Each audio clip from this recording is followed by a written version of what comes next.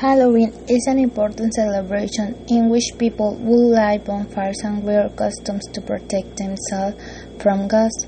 The celebration takes place in the 8th century and it is the most important festival of Celtic origin of the pagan period in Europe until its conversion to Christianity, in which the night on October 35th to November 1st served as a celebration of the end of the harvest season in Celtic culture and was considered a Celtic New Year.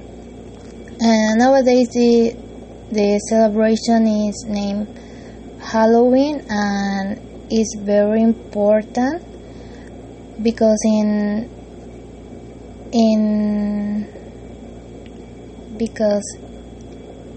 this celebration, the child customs to give some candies, and